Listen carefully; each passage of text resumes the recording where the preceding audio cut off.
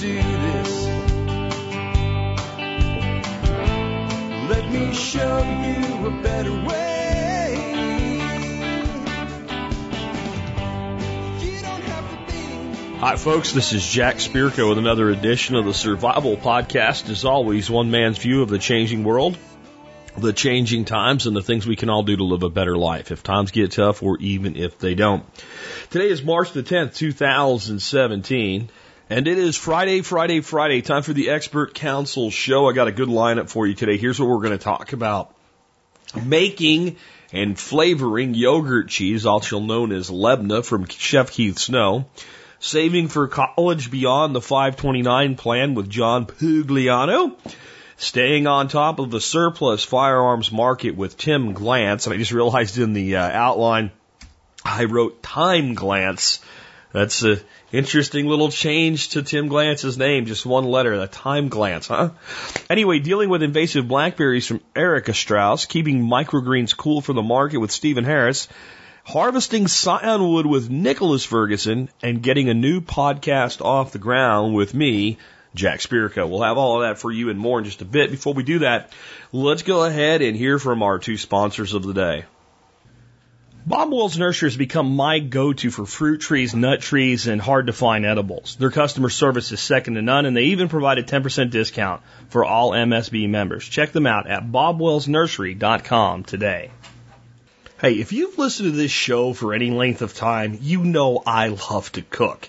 And my go-to source for spices, seasonings, sauces, and information is Chef Keith Snow's site, harvesteating.com. Give Chef Keith a try, and you'll see why I use his products at least a few times every single week in my own kitchen. You can learn more at harvesteating.com. And our TSP Business Directory sponsor of the day is InstantPublisher.com. They specialize in custom printed books, calendars, advertising, and print design. Contact them through the TSP Business Directory to self-publish your book. So if you're an aspiring author, it's never been easier than it is now to get your book out there, and InstantPublisher.com can help you with that. You can find them at the TSP Business Directory, and you can learn more about them by clicking on their link in today's episode. Remember, you too can have your business featured in the directory for as little as $5 per 6-month term. Next up, let's take a look at the year that was the episode, and we're going to start to see, I think, Vietnam dominating some of the history segment anyway. Also, the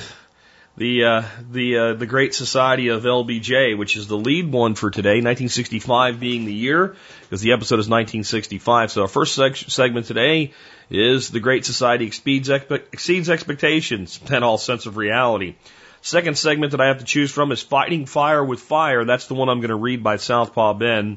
And the Great Northeast Blackout from Alex Shrugged. Notable births this year. Rodney King died at age 47 in 2012 of a drug overdose. His beating by the LAPD caused a riot. Can't we all just get along? Apparently not. Dmitry Medvedev, current Prime Minister of Russia.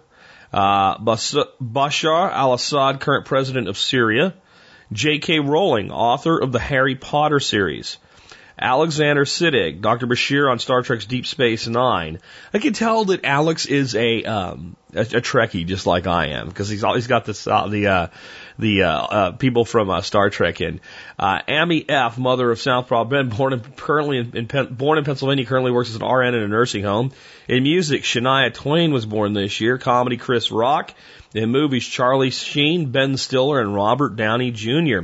This year in film, The Sound of Music with Julie Andrews, Dr. Zhivago, Russia is coming apart at the seams, and A Charlie Brown Christmas. And as I said yesterday with the Rudolph, we also watch A Charlie Brown Christmas every year in the Spirko home. We watch it with the grandkids now. But I think when I'm an old fart, and if it was just me as an old fart near Christmas time, I'm going to friggin' watch Charlie Brown Christmas, one of the greatest pieces of animation ever made before everything got all fancy and crazy. We'll leave it there for the bullet points today. Let's take a look at Fighting Fire with Fire. I want to start talking a little bit about what's going on in a place called Vietnam, because we're going to hear a lot more about it as we go forward. Quote, burn yourselves, not your cards, end quote. This was the cry that went out from some New Yorkers during the anti-draft protest. One of the protesters did just that 3 days later. Throughout 1965, multiple anti-war activists performed self-immolation in protest of the United States involvement in Vietnam, especially the bombing and napalming of innocent civilians, especially women and children. The first was Alice Hertz, who was first known activist in the United States to have set herself on fire protesting war, taking her example from Thich Quang Duc, who was discussed on Fire for Freedom and Faith. Next was Norman Morrison, who went outside the office of the Secretary of Defense, Robert McNamara, and handed his 1-year-old daughter to someone in the crowd, then proceeded to douse himself in kerosene and lit himself on fire. Finally, the last person to protest the war in this fashion was a man whose story I started with. Roger Laporte went outside of the Dag Hammarskjöld Library in November 9th, just 1 week after Norman Morrison's protest, doused himself in gasoline and set himself on fire. My take by Southpaw Ben. In follow-up to my previous segment on self-immolation, we can see the practice has come to the United States. I remember hearing a story about a man handing his infant child off to a stranger in the crowd, then lighting himself on fire for the first time, and it just hitting me hard, even though I was in my early teens.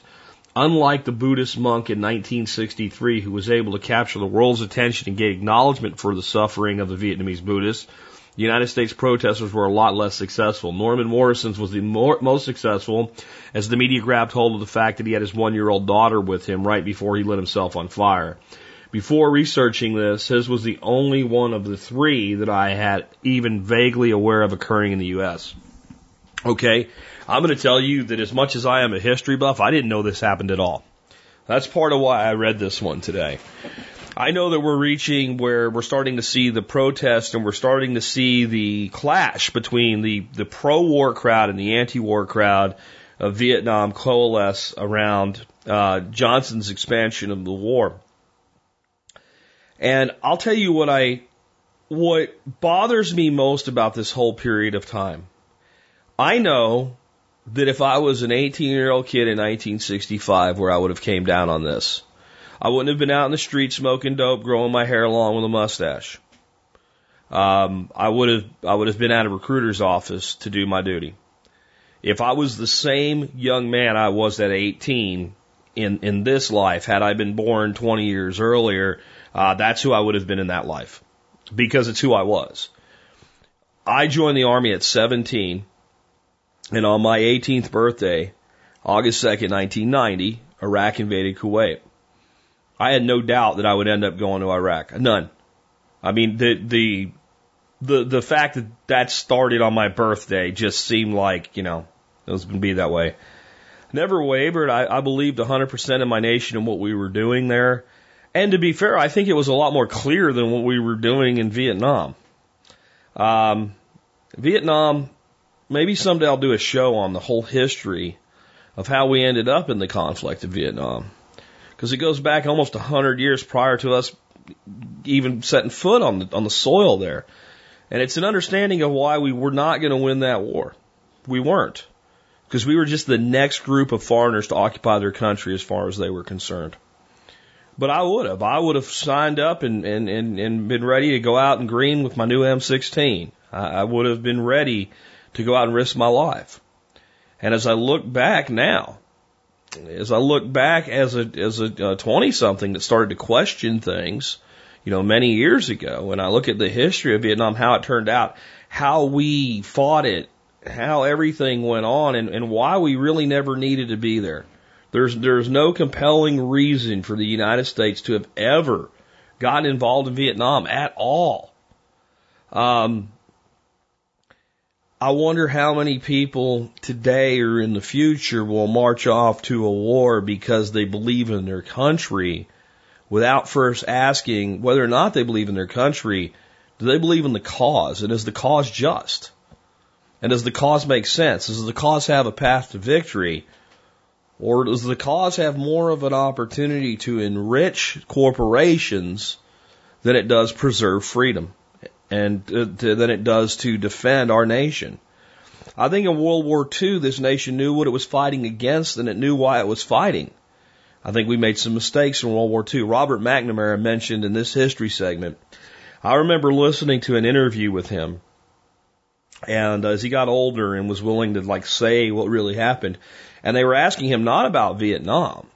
They were asking him about his role in the firebombing of Tokyo in World War II. And this is what he said. He said, had the United States lost the war, for what we did in Japan, we would have been tried as war criminals, and we would have been convicted. And the same guy's making decisions here. The same guy's making decisions here.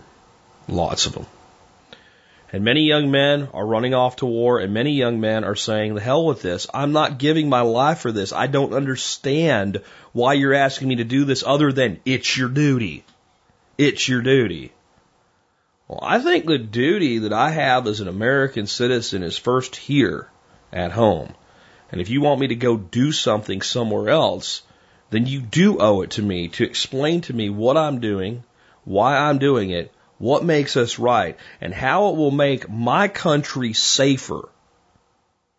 And if you can't do that, then saying it's my duty is not good enough. I hope more young people will start to think that way as we head into the future. Because there's the old saying, what if there was a war and nobody showed up to fight it? And I think there's a time for force. I think there's a time for war. There really is. There are times when evil must be confronted. There's also times when evil's doing whatever evil's going to do, whether you get involved or not. And getting involved just makes matters worse. And more, I feel like parts of the world today, that's what we're doing. We're making evil worse. We're empowering evil through attacking it. Evil empires, evil systems that are built on a fallacy, sooner or later fail if you leave them to do so. My take by Jack Spirko.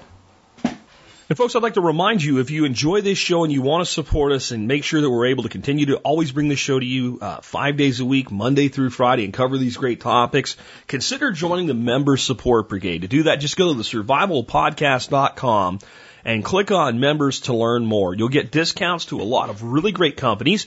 You'll be helping to support our show with a product that will pay for itself. Many of our members tell us that their membership pays for itself 3 or 4 times over every year. And if you're military, law enforcement, Peace Corps, or a first responder, you do qualify for a discount. Just email me at jack@thesurvivalpodcast.com with TSPC service discount in the subject line. Tell me about your service in 1 or 2 sentences, and I will get back to you with a discount code. Everybody else, just go to thesurvivalpodcast.com and click on members to learn more and sign up. With that wrapped up, let's go ahead and get into our first call. I have a question for Keith Snow on making lebna, a.k.a. yogurt cheese, which is one of my favorite things to eat. So, Keith, take it away. Hey, Chef Keith Snow from Harvest Eating. Wanted to answer Nick's question from Nebraska about yogurt cheese, commonly called in the Middle East, labna. It's spelled L-A-B-N-E-H. And I actually used to make it all the time with our own yogurt that I was making, but I've also made it just with pretty good quality Greek yogurt from the store. And when you make this, you want to use a full-fat yogurt, and these Greek yogurts tend to already be on the thick side, so it makes the process of making this lebna that much easier. And what it is it's plain yogurt. It's not flavored yogurt. I assume you could use flavored yogurt if it was the right one. But in the Middle East, countries like Syria, Lebanon, Israel, this is a very common food. And you want to take good plain yogurt, and what you do is hang it in cheesecloth. And it usually hangs anywhere from 12 to 24 hours. The longer it hangs, the more thick it will become. Now, when you deal with these Greek yogurts, you look at them and you think, man, there's no liquid going to come out of that, but it does. And if you get like a jar of, or a thing of Dannon at the store, and you open it up, take some out, and the next day you go to take some more out, you'll notice that some of the whey is pooling in there, and you could like pour it off. There's a lot of liquid inside of this type of yogurt. So when you hang it in layers of cheesecloth, and this needs to be done in the refrigerator, and that can be tricky. You kind of have to figure out how to hang it. But assuming that you can do that, you put the yogurt into the cheesecloth, you draw the ends up, you tie it, and then you hang it over a bowl. You don't want to just hang it in the fridge because it's going to drip liquid everywhere. So after 12 to 24 hours, I would check it and see. The longer it hangs, the thicker and denser it becomes.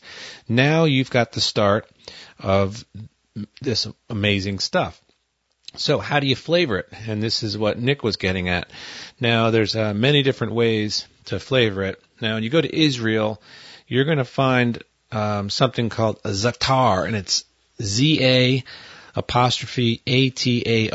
And this is a very common spice mixture, and it has some interesting things in it. I won't get into that. Needless to say, you're better off buying it from a high-quality spice merchant, and you can do a search on the internet. Make sure you're buying from somebody that moves a lot of spices. I would suggest maybe somebody like Penzeys. They've got a catalog and online. Anyway, you get this za'atar, and the first time I tried it, where I really enjoyed it, I've tried it before, maybe 15 years ago, and I must have had some crap, but my old publicist from New York City, who's a very skilled woman, her husband was Israeli, and he was over in Israel, and they bought some of that for me. I was a new client, and that was a gift that they sent me. Actually, we had just had a baby, and so they sent me a little bag of this za'atar, and then a custom embroidered baby, not a blanket, but like a cloth or something for my son Garrett. I guess that was in 2009. But I immediately opened up the za'atar, and this stuff is amazing. It's kind of like, if you've tasted a good herbes de Provence, it's not similar at all, except the fact that it's got a lot of things going on in it. A lot of different textures, aromas, flavors, really interesting stuff. And that's the last time I think I made, was probably 2010, any of this yogurt cheese or labna. And I use that za'atar in it, and it is awesome. And this is definitely a way that you're going to want to try it. And if you ever visit Israel, Jerusalem, places like that, try and find this dish. But what you'll do is you'll take your yogurt cheese, you'll put it in a bowl, and you're going to need olive oil, good olive oil. And this is extra virgin olive oil. You can't go to the store and buy, you just can't use cheap crap. You have to use some serious, good, green, peppery olive oil. So you'll take a little of that and drizzle it over it, some freshly squeezed lemon juice, some of this za'atar, and then I would suggest a salt, and this is a little highbrow for some of you, but you can go in a lot of stores and definitely online, and you buy a salt. It comes from Britain. It's called Maldon, Maldon. And I've got, I'm actually getting low on it myself, but I love to use it. It's a flaked sea salt. And what's beautiful about it are the flakes are very, how do I describe it? They're not chunks, but they're like little teeny slices of salt. Really interesting texture, and it's got a really amazing flavor. And it's not expensive. You just have to find it. It comes in a little white and green box, Maldon. But if you use za'atar, good olive oil, lemon juice, and some Maldon, you're going to kill it with your labna. Now that's just one way to make it. So the next way is a very simple one, and the one I just said, it would be great served with a good fresh pita bread. And if you have to buy it at the store, take it and put it on top of a hot cast iron skillet for a minute or two to kind of get some life into it. Or make your own. Very easy. And it also would go good with something like naan, N-A-A naan, which is a famous Indian flatbread. It has yogurt in it, by the way. So that's something really great to serve this sort of, za'atar, olive oil, extra virgin. I just said extra virgin olive oil, lemon juice, and Maldon. That's a great one. Another one that's super simple is just an herbed labna. So finely minced parsley, tarragon, some more of that good salt, and minced chilies. I'd like a red maybe like a red jalapeno or maybe a Thai bird chili, something spicy, but fine minces, not big dopey slices. It's got to be fine minced, mix in there. Serve that on any kind of crackers. That's amazing. Then you'll see something that's kind of just like, we'll just call it a veggie one. And you can do minced scallion, minced carrot. And when I say minced, again, not quarter-inch dices. You're not going to want to chew on a raw quarter-inch diced piece of carrot. I'm talking about finely minced. So you would need to make planks, then you're going to make batons, and then you're going to cut it into a very fine mince. And then celery, and you serve that on bagels, mix it all together with a little salt. So you've got scallion, carrot, celery. You could even put some red bell pepper in there, and that would be awesome. Mix that together with a little salt until the yogurt cheese is tasting really good. You can serve it on bagels, or something really great is if you can find some super dark bread, like a dark pumpernickel. Something like that would be amazing with that cheese on it. Now, I'll leave you with one more way to serve it, and this would be kind of sweet. And again, these combinations that I'm giving you, you're going to be pretty classic over there in the Middle East. Now, good raw honey, not sous bee from the store. I'm talking about find a local beekeeper and get some good raw honey. So you take a bowl, swirl your labna around. You're going to want this to be probably chilled. And then drizzle it with some good raw honey, minced apricots, and again, fine mince, and then minced black mission figs. If you have to use dates, that'll work too. So those combinations there are pretty classic to the Middle East. The apricots, the black mission figs. I mean, you'll see it even in places like Morocco, but that would be a great combination. So I hope I've given you a little ideas on how to work with your yogurt cheese. It is really great stuff, and it's especially great if you're controlling the milk that goes in. Like I used to do it. I had raw milk, and I would make yogurt, and then I would hang it and make the cheese. And my favorite way, honestly, was the minced scallion, carrot, celery, and I used to always put bell pepper. That stuff is legendary. So I hope that helps you out. And I wanted to thank you for sending in the questions. Feel free, guys and gals, to send in more questions. And I wanted to make an announcement for those of you that are interested in the Food Storage Feast course. We have adjusted the price. It's now $97. If you're MSB, make sure you log into your MSB because you get a significant discount from that price. So with that, I want to thank everybody and thank Jack for the show. Take care, people. Okay, I have a couple additions to this one because this is a big deal for me. I do a lot of this. Number one, I'm going to say that it's always a good idea, and I learned this from John Schmott, to put a big pinch of salt into it when you're making it, no matter what else you're going to do with it. It brings out the other flavors, and it helps it to cure a little bit. Number two, Keith mentioned hanging it up in a cheesecloth. You can do that. I have links to most of this stuff in the show notes, but I recommend flour sack towels because they are infinitely reusable. You can wash them in the washing machine and just keep using them. If you're going to do that for your food, I recommend you kind of throw them in on the small cycle with just plain water. Wash them with hot water and no detergent, or you can just rinse them out in the sink and hang them up. You can use them over and over and over and over again. Next, I used to hang mine up too, and it was always a pain in the ass to find a place to hang it and put a bowl under it. What I do now is I take a colander, a steel colander, I lay the flour sack towel in it, I dump my yogurt in there, and I mix in whatever flavorings, like you heard chefs talk about adding these different things. And I like to mix whatever I'm going to flavor it with right then. So I'll add my salt and I'll add my other stuff. Fold the towel over it, set that in a bowl, and because it's a colander, it'll hold itself above the bottom of the bowl. And if you want it to get a little bit more firm, take a big can, like a 16-ounce can of canned tomatoes or something like that, set it on top of it. Leave it overnight. Don't worry, it's not going to go bad. This is a preservation technique. And you will get a little bit more firm, and you won't have to look for a place to have it hanging and dangling. The whey. Don't throw that away. Drink it, feed it to your animals, do something with it. It's loaded with probiotics. Okay?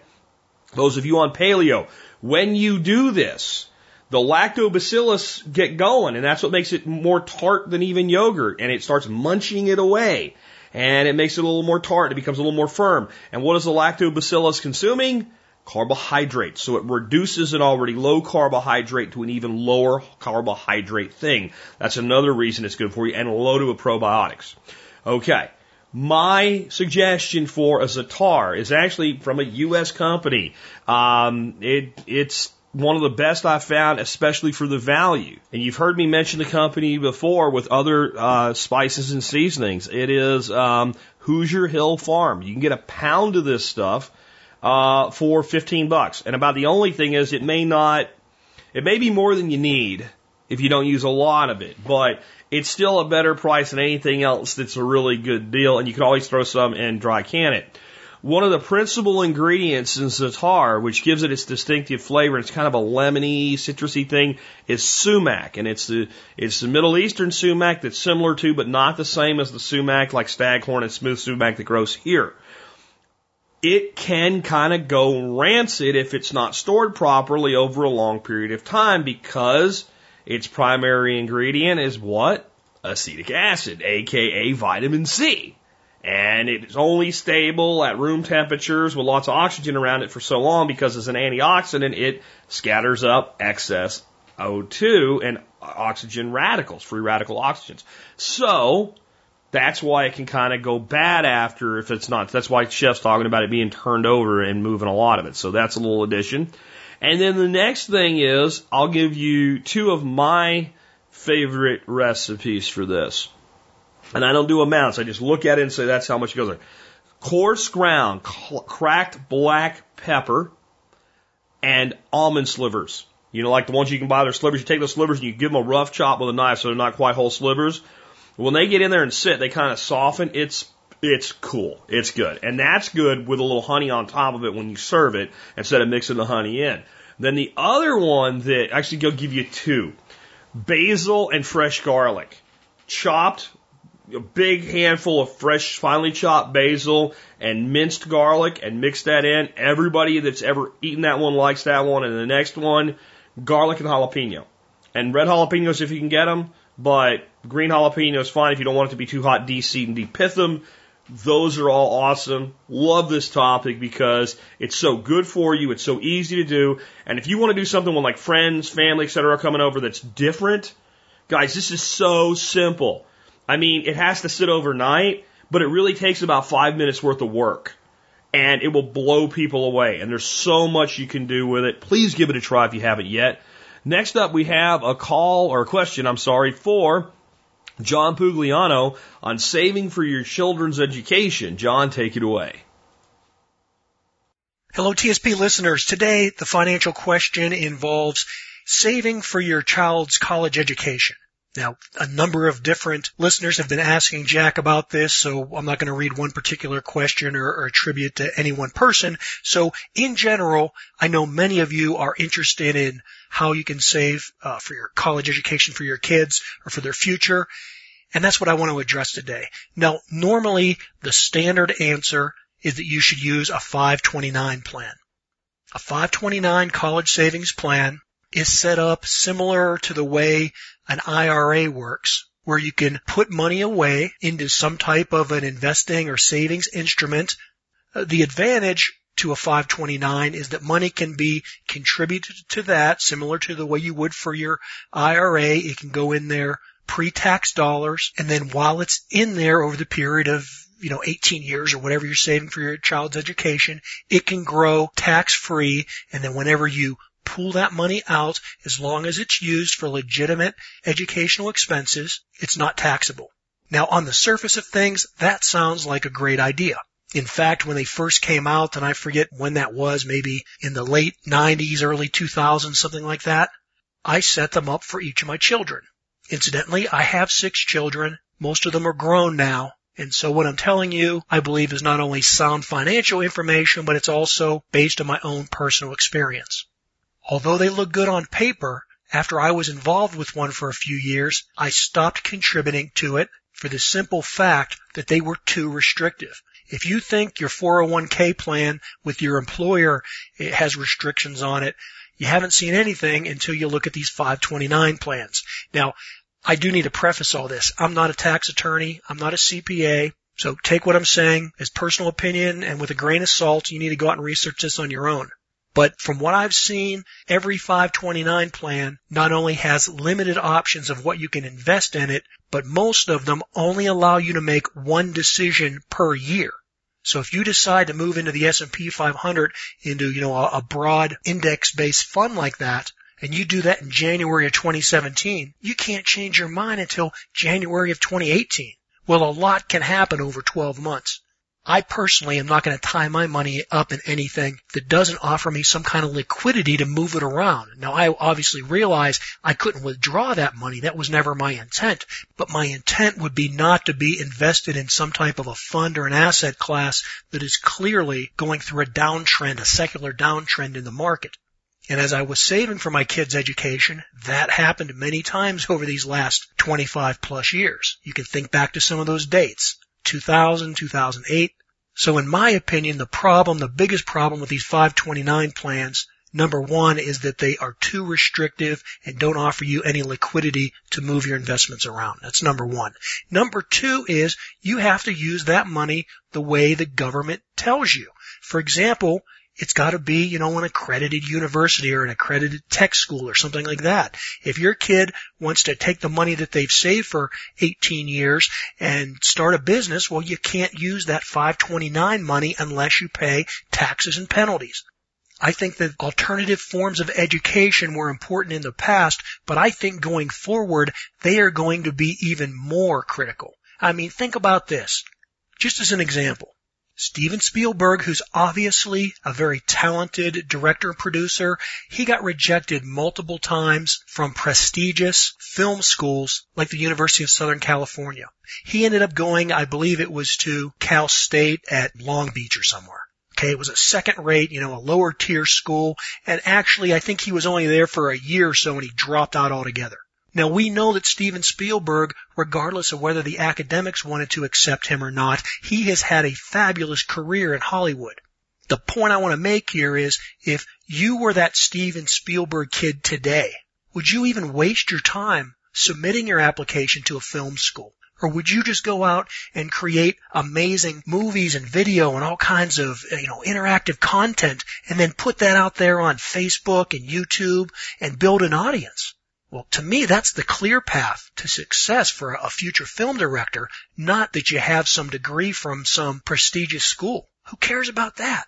People care about results. And so I think that if you have young kids today, you should seriously be thinking about alternative forms of education and not just go lockstep into this lemming university kind of attitude that we've had in this country for the last 50, 60 years.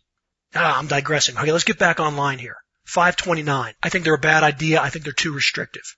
What would I do? Rather than saving for my kids' education in a 529 or contributing to some type of, Uniform Gift to Minors Act or something, what I would do is I would remember that money is fungible, meaning that money can be spent regardless of its source. So if you have $50,000 in a savings account, or you have $50,000 in your retirement fund, or you have $50,000 in gold or in bonds or wherever you have it, it's still $50,000. And you can take some of that and use that to fund your child's education. Don't think that just because, you and your child are saving for their future, that it has to be in an earmarked fund that specifically says education or says, for that kid's future. You can have it in a multitude of different places.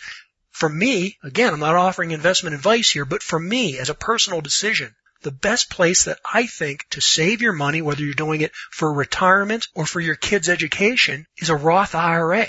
It can grow tax-free, provided you don't take it out until you're 59 and a half. But there's an exemption. A couple exemptions, in fact. Number one, money from a Roth IRA can be withdrawn penalty-free, and remember, there's no taxes on it to begin with, so it can be withdrawn penalty-free for qualifying higher educational expenses. Again, I'm not a tax attorney, I'm not a CPA. Check about your particular situation, but it's my understanding that that can be done not only for your child, but also for your grandchild.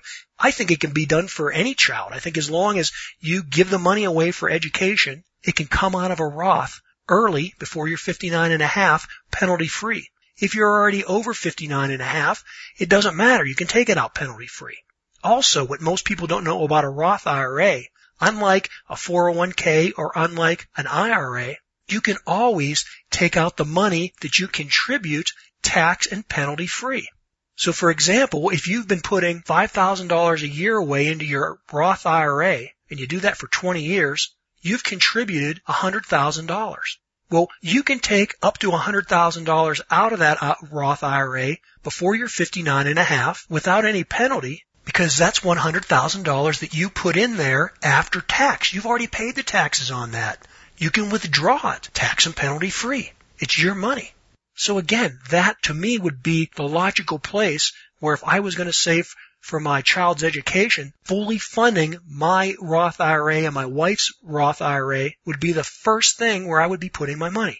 I'm running out of time here. 2 quick thoughts on saving for a child's education. It should be just like saving for your retirement. Buy and hold strategies work if you have many, many years before you're going to collect the money. So 20, 30, 40 years, buy and hold strategies work very well.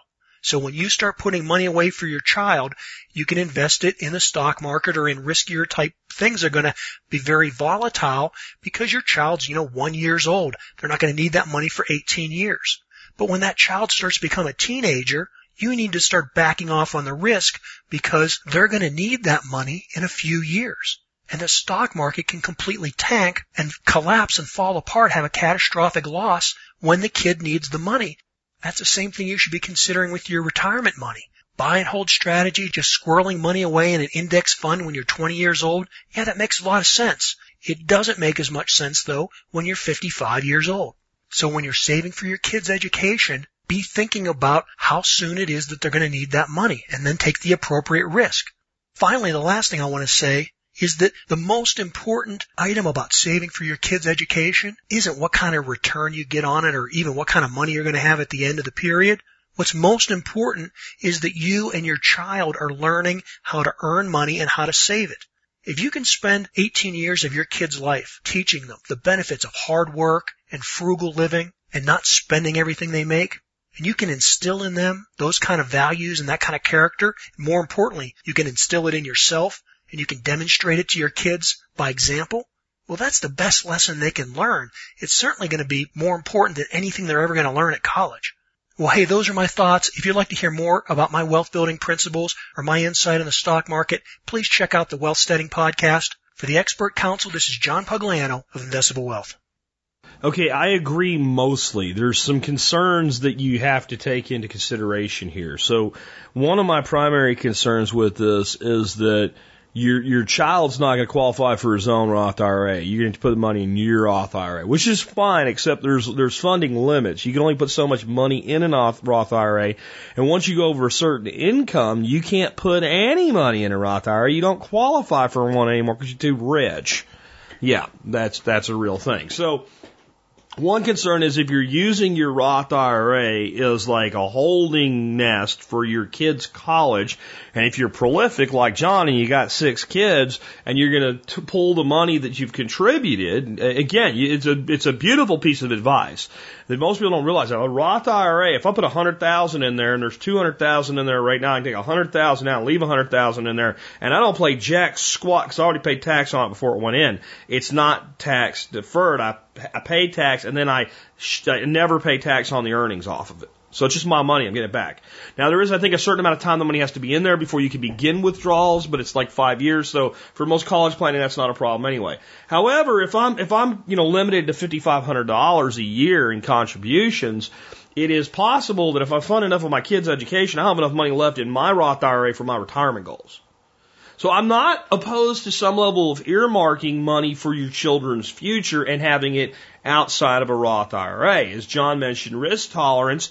If I have money and I'm saying this money is for Johnny's life establishment fund, which is the Jack Spirko term for this, because I don't give a shit if he goes to or goes to college or tech school or learns to fly helicopters or starts a business. If I'm putting money aside for my kid and now I'm putting aside for my grandkids, that money is money for them to go out and do big shit with, like invest in equipment so that they can do that movie making that John talked about. And I don't necessarily need to tax shelter that money because I shouldn't be taking large risks with it in the first place. So there's nothing wrong with because one of the reasons we earmark money for a college fund is so it doesn't get spent to remodel the bathroom or to pay off dad's gambling debts. Okay? Like that's money for Johnny and that's money for Susie. So you can open a simple bank account, which if you end up with a lot of money deposited by opening a new bank account, a new bank gives you greater deposit insurance coverage, by the way, and you can pay the piddly tax on the piddly little bit of interest they give you, and that money is dead solid safe.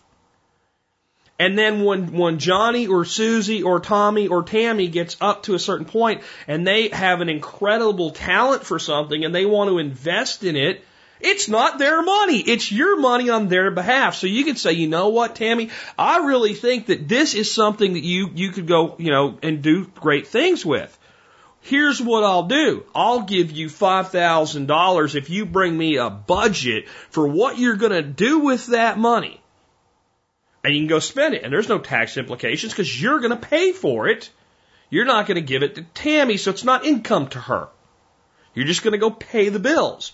And that could be anything from, I'm going to go out and pay Tammy so Tammy can go to school, or I'm going to go out and spend the money so that Tammy can get the latest editing software so she can become a master video or audio editor.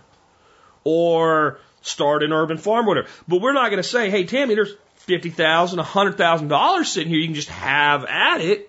And people say, well, that's not what parents do when they use 529 funds. Well, they do in a roundabout way, because once Johnny goes off to college, he can just pick all his courses and pay for all his books and just have a freaking party and spend that money so fast, even though he's not doing bad things with it. He's doing state-approved things with it, but you can still burn through tens of thousands of dollars a year and end up with very little to show for it.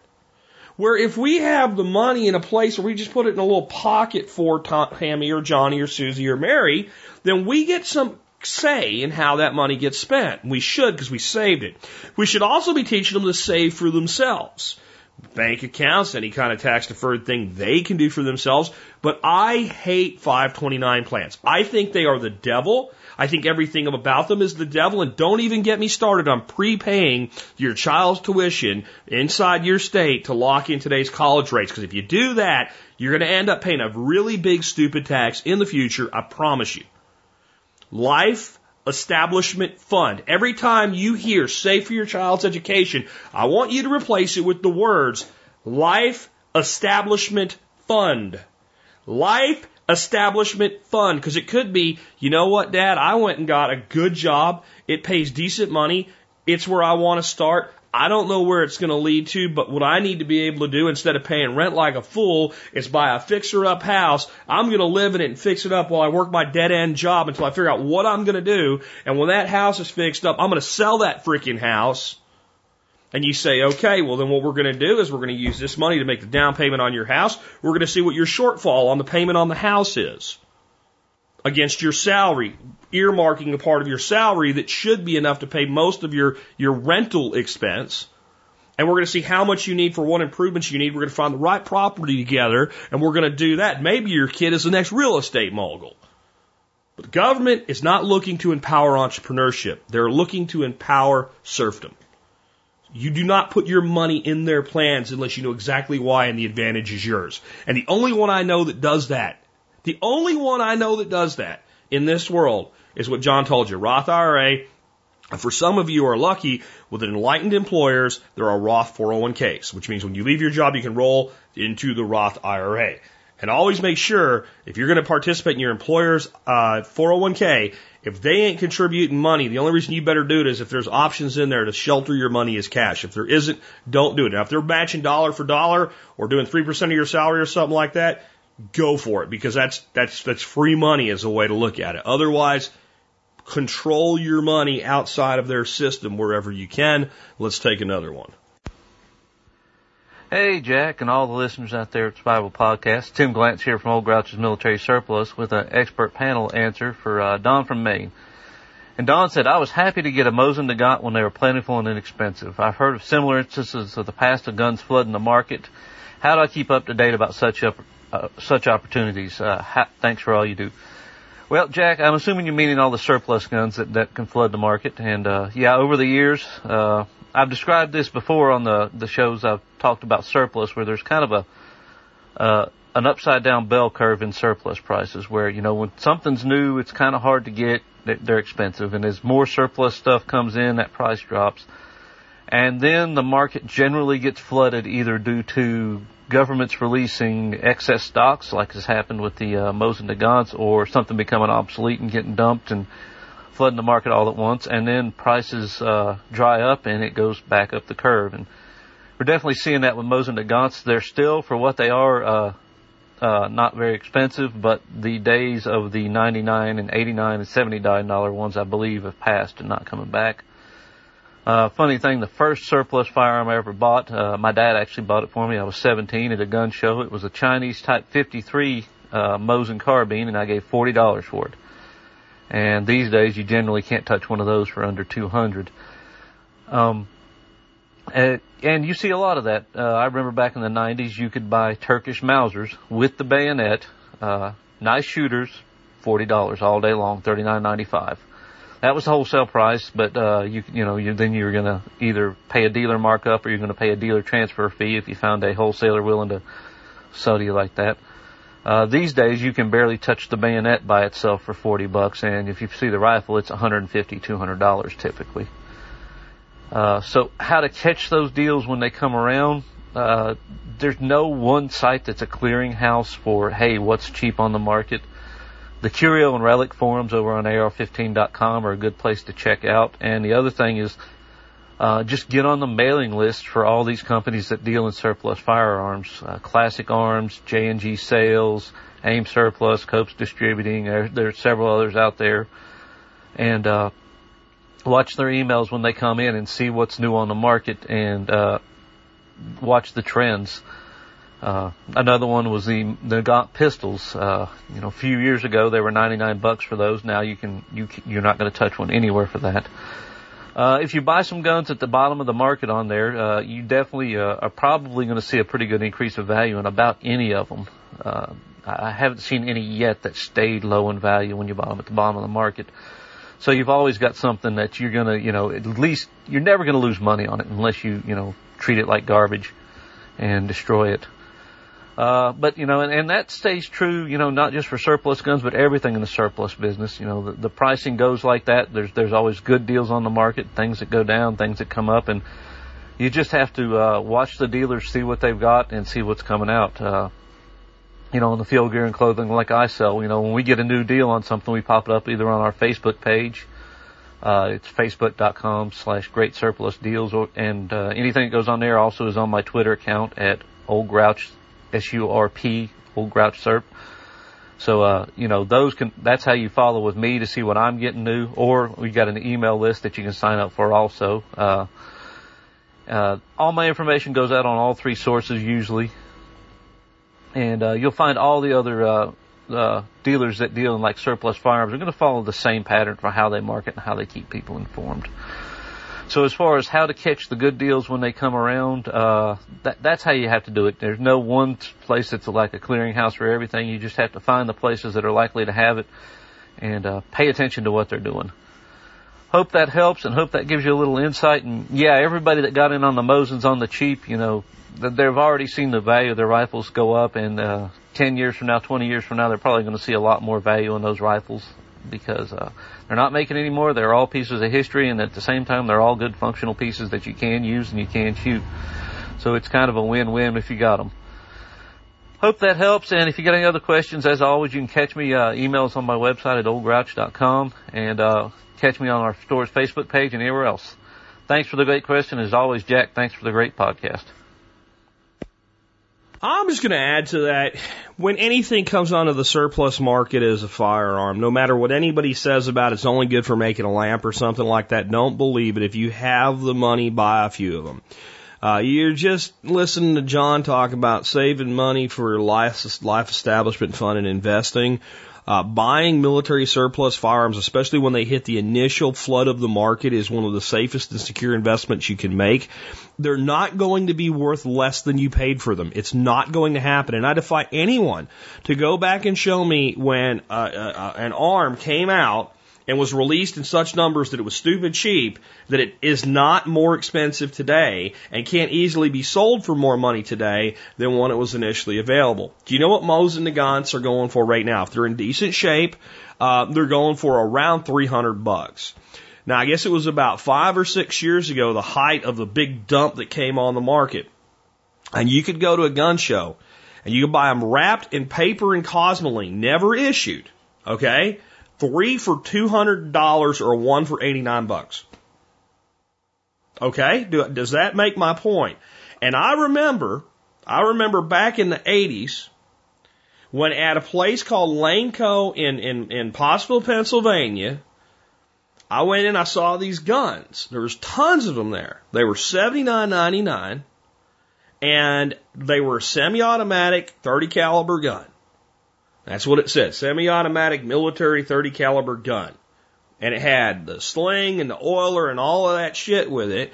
And I went and asked my dad, Dad, should I get one of these? He said, no, son, those are junk. Everybody knows they're junk. They're trying to dump them right now. Don't waste your money on it. They're not even good for shooting deer. They were unissued, cosmoline wrapped, U.S. made M1 carbines. They were $79. I remember when Swedish Mausers were about $65 to $70 a piece. Carl Gustaf, pristine Swedish Mausers. If it's released and it's available, get it when everybody thinks I'll do it later. That's what happens with all this stuff. The SKSs, everything. The Yugo SKSs, those used to be $70, $80. Look them up now. Oh, they're too heavy. Oh, the blah, blah, blah. Yeah. It happens the same way every time. And the thing to be keeping your eye out for right now is South Korea is sitting on an ever-loving shit ton of M1 carbines and M1 Garands. Like 600,000 Garands and like a million carbines or something. It's something stupid. It's not that many, but it's like hundreds of thousands total. Okay. And the Obama administration didn't allow them to come back into the United States, which is a good thing because they wanted them destroyed.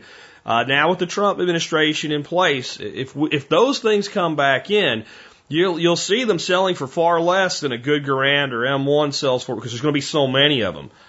I might buy 10 of the M1s, the carbines. I really might. That's how sure I am of that investment. So with that, let's go into a different mode now and hear Erica Strauss talking about invasive blackberries. Now, I actually think blackberries can invade my property anytime they want to because they're yummy and I make wonderful things out of them, like a big handful of them for breakfast or mead. However, there's a certain kind of blackberry in the Pacific Northwest that's a real big pain in the ass, and that's the one we're talking about here. So, Erica, what do we do about this? Hello, TSP. Erica Strauss here, author of The Hands-On Home. I'm calling in this week to answer a question from Drew, who wants to know how to deal with blackberry brambles. Drew says, I live northeast of Seattle, Washington on about 3/4 of an acre in Zone 8B. We just moved into our house in December and are looking to start a garden for the spring. I have cut down all of the blackberries to the ground with a weed whacker and plan to till an area of about 30 feet by 20 feet. What can I do to keep the blackberries from coming back? Also, as this is my first garden in the Pacific Northwest, what plants would you recommend and potentially some perennials to add in with my annuals? Okay, thanks for the question, Drew, and welcome to the neighborhood. Here is the good news. The fact that you had blackberries growing in your future garden site means you probably are looking at an area with some really nice natural soil moisture. Here's the bad news. Everything else. Yeah, I'm sorry to tell you, but Himalayan blackberry brambles, which is the wild, weedy blackberry that takes over every, side road ditch and everything in our area, along with bindweed, knotweed, and at least in my yard, horsetail, are one of several particularly tenacious Pacific Northwest weeds. Very deep smothering under plastic or landscape cloth can help a bit with blackberries, but you're not going to be able to turn your plot into a garden for a while if you go kind of the smothering route. And even if you did, you'd probably be fighting blackberries, popping up at a low level, more or less until you die, I'm afraid.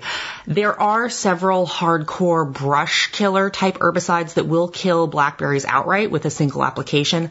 but you really don't want to use any of them in a spot where you're going to be growing food for yourself, your family, in the near term.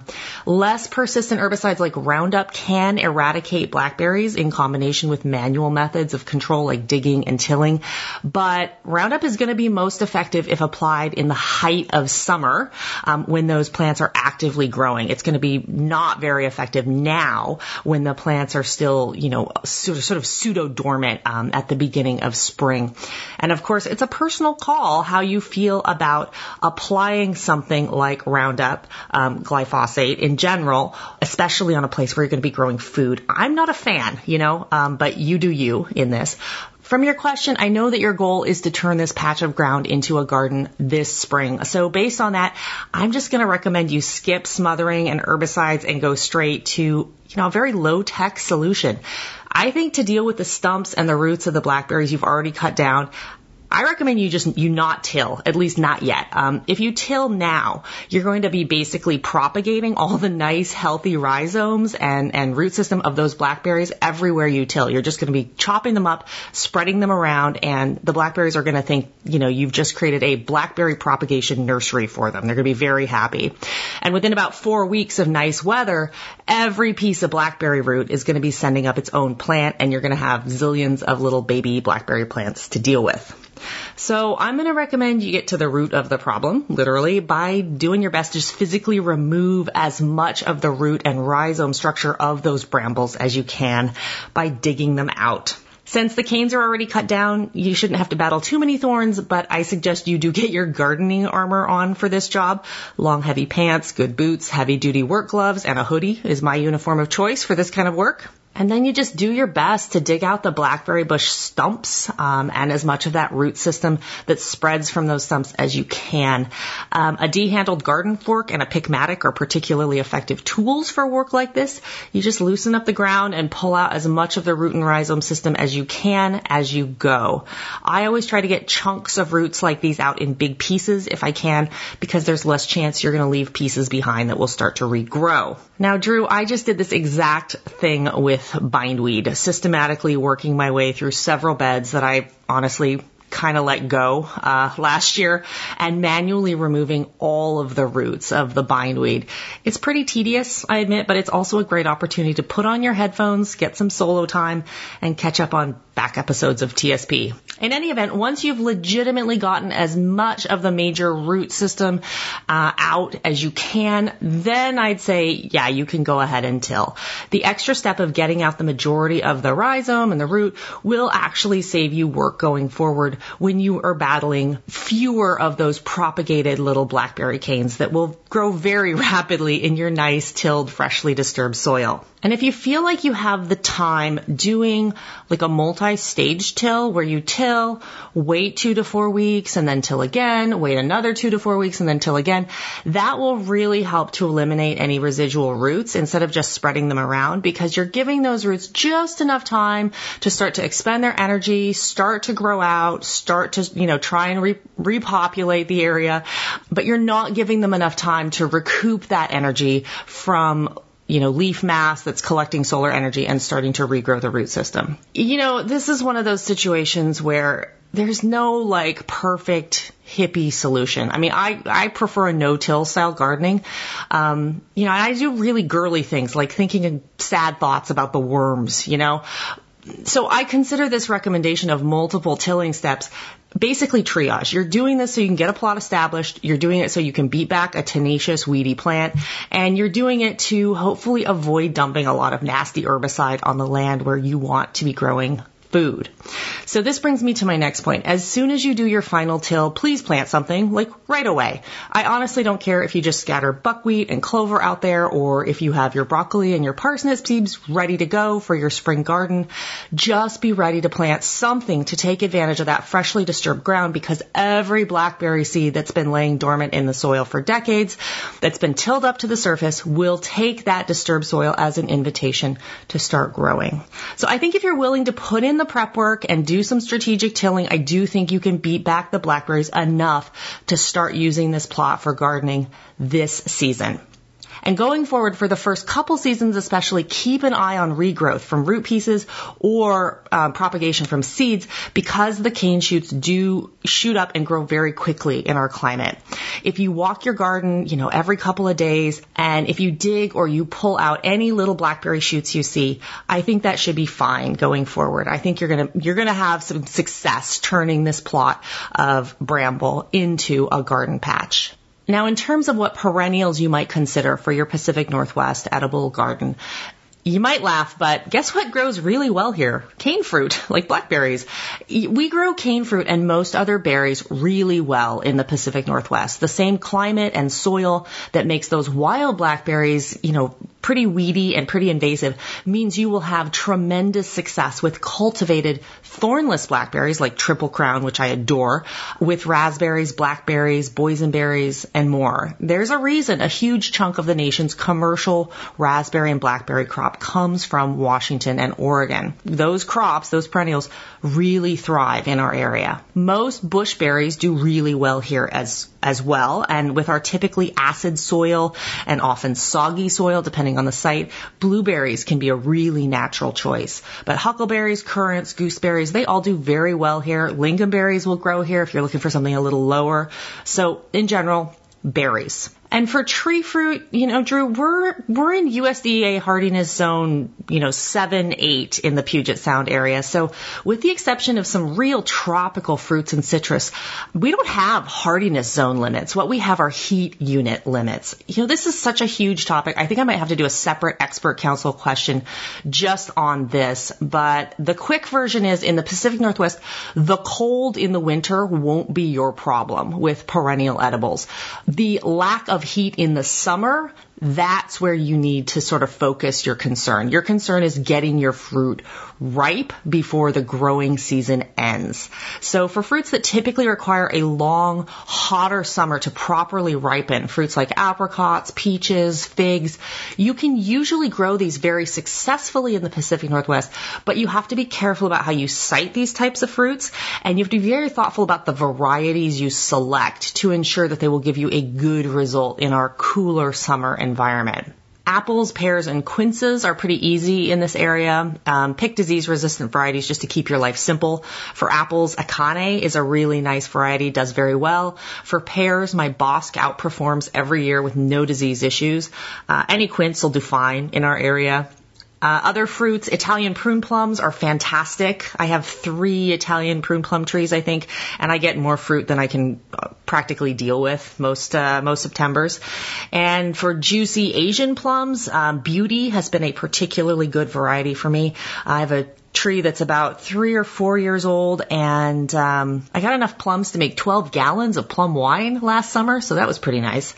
Cherries can do really well. Any sweet cherry that's resistant to splitting in a rainy climate does pretty well here. Rainier is a good choice if you can give it like a drier microclimate. For dark sweet cherries, I like Early Burlette or Stella, both very good. Pie cherries are pretty easy up here as well. So, you have a really, really wide selection of tree fruits that are just going to thrive in this area. Outside of tree fruit and berries, rhubarb is a cinch here, just like everywhere else, I guess. I mean, is there a place where rhubarb's hard? I'm not sure. Same with horseradish. You're going to plant it once and you'll have it forever. If you have deep soil, asparagus grows pretty easily here. Just watch out for waterlogged spaces because it does like a decent drainage. Jerusalem artichokes are so easy to grow that if you give them someplace sunny and again, not too soggy, they'll either become, A, the food gift that keeps on giving, or B, a weed that you'll never quite get rid of, just depending on your perspective. In a mild winter, globe artichokes overwinter here and become a short-lived perennial, so that's pretty nice. If we get a hard cold snap, your artichokes will freeze out. But I've gone 3 or 4 years on one planting of artichoke, and it's very nice to have big, full artichokes early in the summer from those perennialized plants. I've also got a patch of elephant garlic going on about 6 years that just sort of keeps spreading. Periodically, I grab a chunk of the garlic, but mostly I just kind of let it do its thing, slowly dividing. So the short answer is, most perennials outside of real true tropicals or citrus do very well in the Pacific Northwest without too much difficulty. You do just have to keep an eye on things that don't do well with excessive moisture, things that are prone to root rot. They don't do well in our winters and falls typically. And you have to keep an eye on things that need a lot of summer heat to ripen properly, because we just may not have it in our kind of cool, moderate maritime climate. But other than that, you've got a lot of options. If you have some specific variety questions or anything like that, hit me up in the show notes with a question. I'll do my best to get back to you and answer. Or you can visit a local nursery that specializes in, really good tree, fruit, berry, edible perennials, and kind of see the varieties that they're selecting for their clients, because typically the managers of these local nurseries will know what grows very well in terms of the specific varieties. Okay, Drew, I think that covers the gist of your question. I hope you have great luck battling back those blackberries and turning that plot of brambleland into a really wonderful kitchen garden. I'm always thrilled to talk about gardening in the Pacific Northwest. I do have a little more to say about USDA zones, but I think I'll save that for another week. Maybe Jack will indulge me. So that's it. I think have a happy spring, happy gardening, happy perennials. Thank you, everyone, for your questions. Thank you, Drew. Thank you, Jack. I will be back to chat with you guys in a couple of weeks. Okay, this actually makes me think of one time I was listening to Sepp Holzer at an event in Montana, and somebody had a very similar, though much larger problem. They had acres of land that was overrun with many things, but specifically these Pacific Northwest invasive blackberries. And Sepp just said, put pigs in it. Just the way he does. It's kind of the Austrian-German attitude of just put pigs in it. And then the person went on this soliloquy about how they couldn't do pigs, and they didn't like pigs, and they don't want pigs, and pigs aren't right for their system. And what he ended up saying was, if you do not want to have pigs, then you have to do the pig's work. So the only thing is, Jack, this is a small garden plot. You can't go putting a herd of pigs on it. I agree.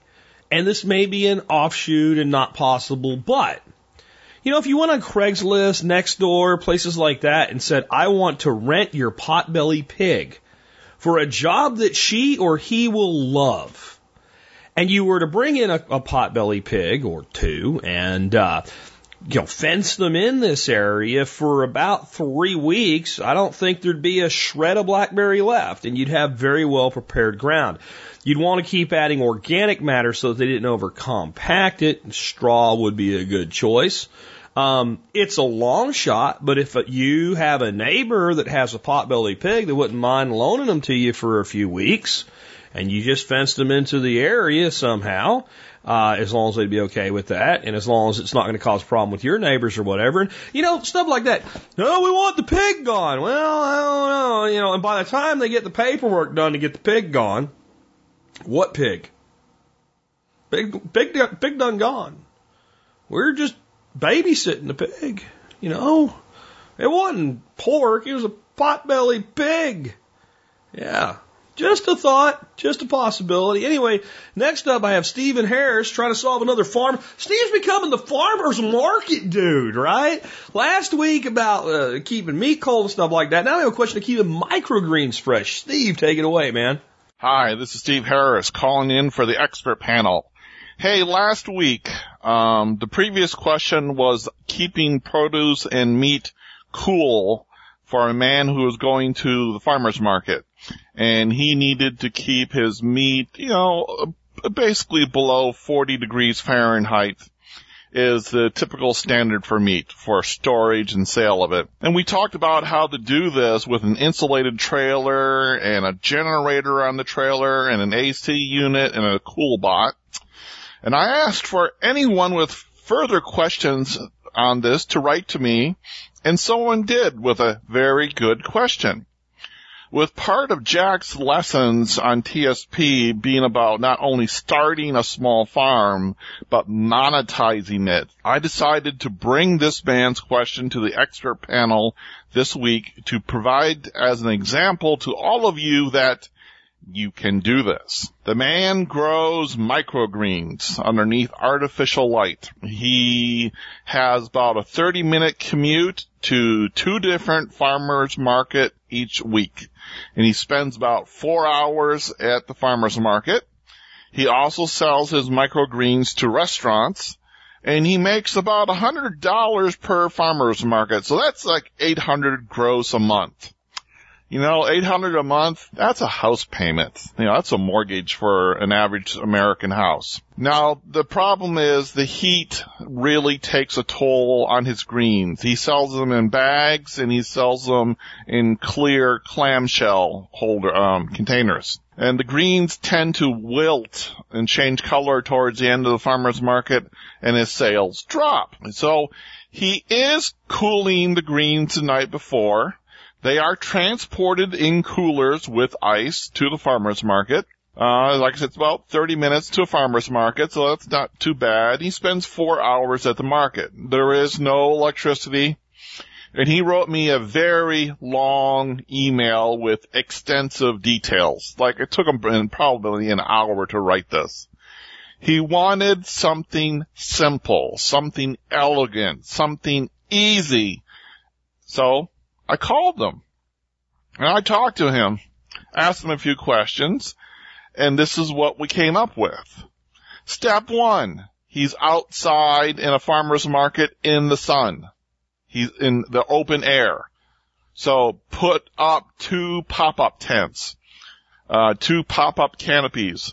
One for him in the produce, to keep the sun off of the produce and thus, you know, it wilting. And one in front of his produce out there for the customers. Cool customers stay longer, talk more, and thus buy more. People see a tent and they expect something to be there. Vegas did a design study on where people gravitated to play slot machines. They found out, to their surprise, that the places that had a relatively low ceiling had a lot more players. Humans tend to gravitate towards a low roof for some reason. So this keeps the sun off his plants, step 1. Also, go to Vistaprints.com and get some banners to put on top of your tents. They're up there. You might as well tell the world what you got for sale. He's tried putting coolers out with ice in them, angled towards the crowds, but sales were a lot lower. People want to see a table full of stuff where they can see it all and not sort through a cooler. So how do you keep greens cool, yet have them out for display for 4 hours in the middle of a summer heat wave? I told him I wanted him to get a bunch of 1-gallon Ziploc freezer bags and to fill them about 1/3 to 1/2 full of water. Lay them flat in his freezer and freeze them into a sheet or a tile. It's more like a floor tile. Something about 1 inch thick of ice, and have enough of these to almost cover his table display area. Next, I want him to go to Home Depot and to get some 1-inch foam board. It'll be pink or blue in color. Then I told him to cut it out just a little smaller than his table display area so he could put down some foam on the table, and then I wanted him to make some 6-inch walls that went all the way around his foam on the table. So he now has a big, shallow box of foam. Put the sheets of Ziploc bagged ice in the shallow box, lay them flat on the foam in the box, and then put his bagged and clamshell greens on top of the ice. Now, you glue all the foam together with liquid nails. What we are doing is forming a microclimate. Cold air is heavier than warm air and will fill the foam box with cooler air and will stay that way unless there's a good breeze blowing to disrupt it. It will form its own microclimate. Yet his greens are now out for display for all, easy to see, easy to access, and kept cool enough so they won't wilt. All this without a battery, without an inverter, without fancy, complicated stuff. This is all passive. It works just off of the sheer simplicity in physics. So what he is going to do, he's going to make his back wall, the one where he's standing, about 6 inches tall, and the front wall towards the customers about 4 inches tall, and he's going to angle the bottom piece of foam so it's at an angle, so it's like a sports stadium seating, curved upwards, or sloped upwards. This way people can see over the wall and see his greens from a distance and get drawn in. Hey, what's that? That looks neat. For the hottest months of the year, if this is not quite enough cooling, he is going to take some plexiglass and make a lid for the whole cooler so his greens are under glass and kept cool. This will keep a breeze from disrupting your microclimate that is formed by the cold air staying boxed in. But instead of having one sheet of plexiglass across the whole thing, he's going to cut it into 4 or 5 pieces and just butt them up against each other. No hinges, no nothing. So all you do is lift up a small piece of plexi and put it on the piece next to it, reach in, get your greens, and then move it back. I mean, really keep it simple thinking here. I told him to paint his foam with simple $10 a gallon exterior latex paint from Home Depot. This will give it a good solid skin and protect it from light degradation. If this is not durable enough, get some floor laminate, 1/4-inch plywood, almost anything thin and durable, and cut it up and liquid nails it to the foam so it takes the impacts of being transported rather than the foam does. He started his sideline business in microgreens because of Jack Spirko and the Survival Podcast with the instructions that Jack had put out. I asked him specifically about this. Jack said, you can do this, and he did it. He also listens to a podcast from a guy in Canada that's focused on microgreens. It's amazing what you can do when there is no one around to tell you that you can't do it. He basically makes enough each month from microgreens to pay his mortgage. How'd you like your mortgage or even your car payment each month to be paid for with something you grow in your garage or basement under some lights? So today's TSP answer is really one to grow on. Having a second source of income and paying off debt is truly a step forward towards financial and personal freedom. You need to get off the hamster wheel and stop playing the 40-40-40 game. 40 hours a week for 40 years of your life with 40% going in taxes. Both Jack and I are self-employed. We both have formal corporations that are used for business income, expenses, and taxes. It's $650 just for my accountant to prepare my yearly corporate taxes. There are days when working for yourself is just the biggest bitch in the world. You are the only person to motivate yourself, the only person to come up with the stuff that you have to do, and then you have to do it and do it right. Let alone you have to do this after you come home from work on a daily basis when you start your business. As one of my mentors called this, he called this the second shift. It makes for a long day, and you will have to learn a lot. Every day the lion must wake up and run a little faster to catch the gazelle. Every day the gazelle has to wake up and run a little faster to keep ahead of the lion. One is either going to starve or one is either going to get eaten. Unfortunately, no one can tell you what the Matrix is. They must see it for themselves. You can take the blue pill and it's all over. You wake up tomorrow like nothing happened. Or you can take the red pill and find out just how deep this rabbit hole goes. All we are offering is the truth. I've left Jack with a link to 3 minutes of The Matrix on YouTube. When you watch it and think about the 40-40-40 plan and starting your own business, it's dead on. I'm heavily at work right now. I'm making a new videos, and lots of new stuff coming out, some of which will blow your mind. Oh my gosh. I did not know I could do that type of stuff. I even have a video dedicated to solar coming out. So if you want to be the first to see this new education from me, please go to Steven1234.com. And at the very top of the screen, you can sign up for my newsletter and announcements. If you have any more questions on this subject or you got any other questions, please email them to me. My email is in the upper right-hand corner of Steven1234.com, or you can send them into Jack underneath TSP Expert, and I will take care of them for an expert panel question. Thank you very much. Talk to you guys next week.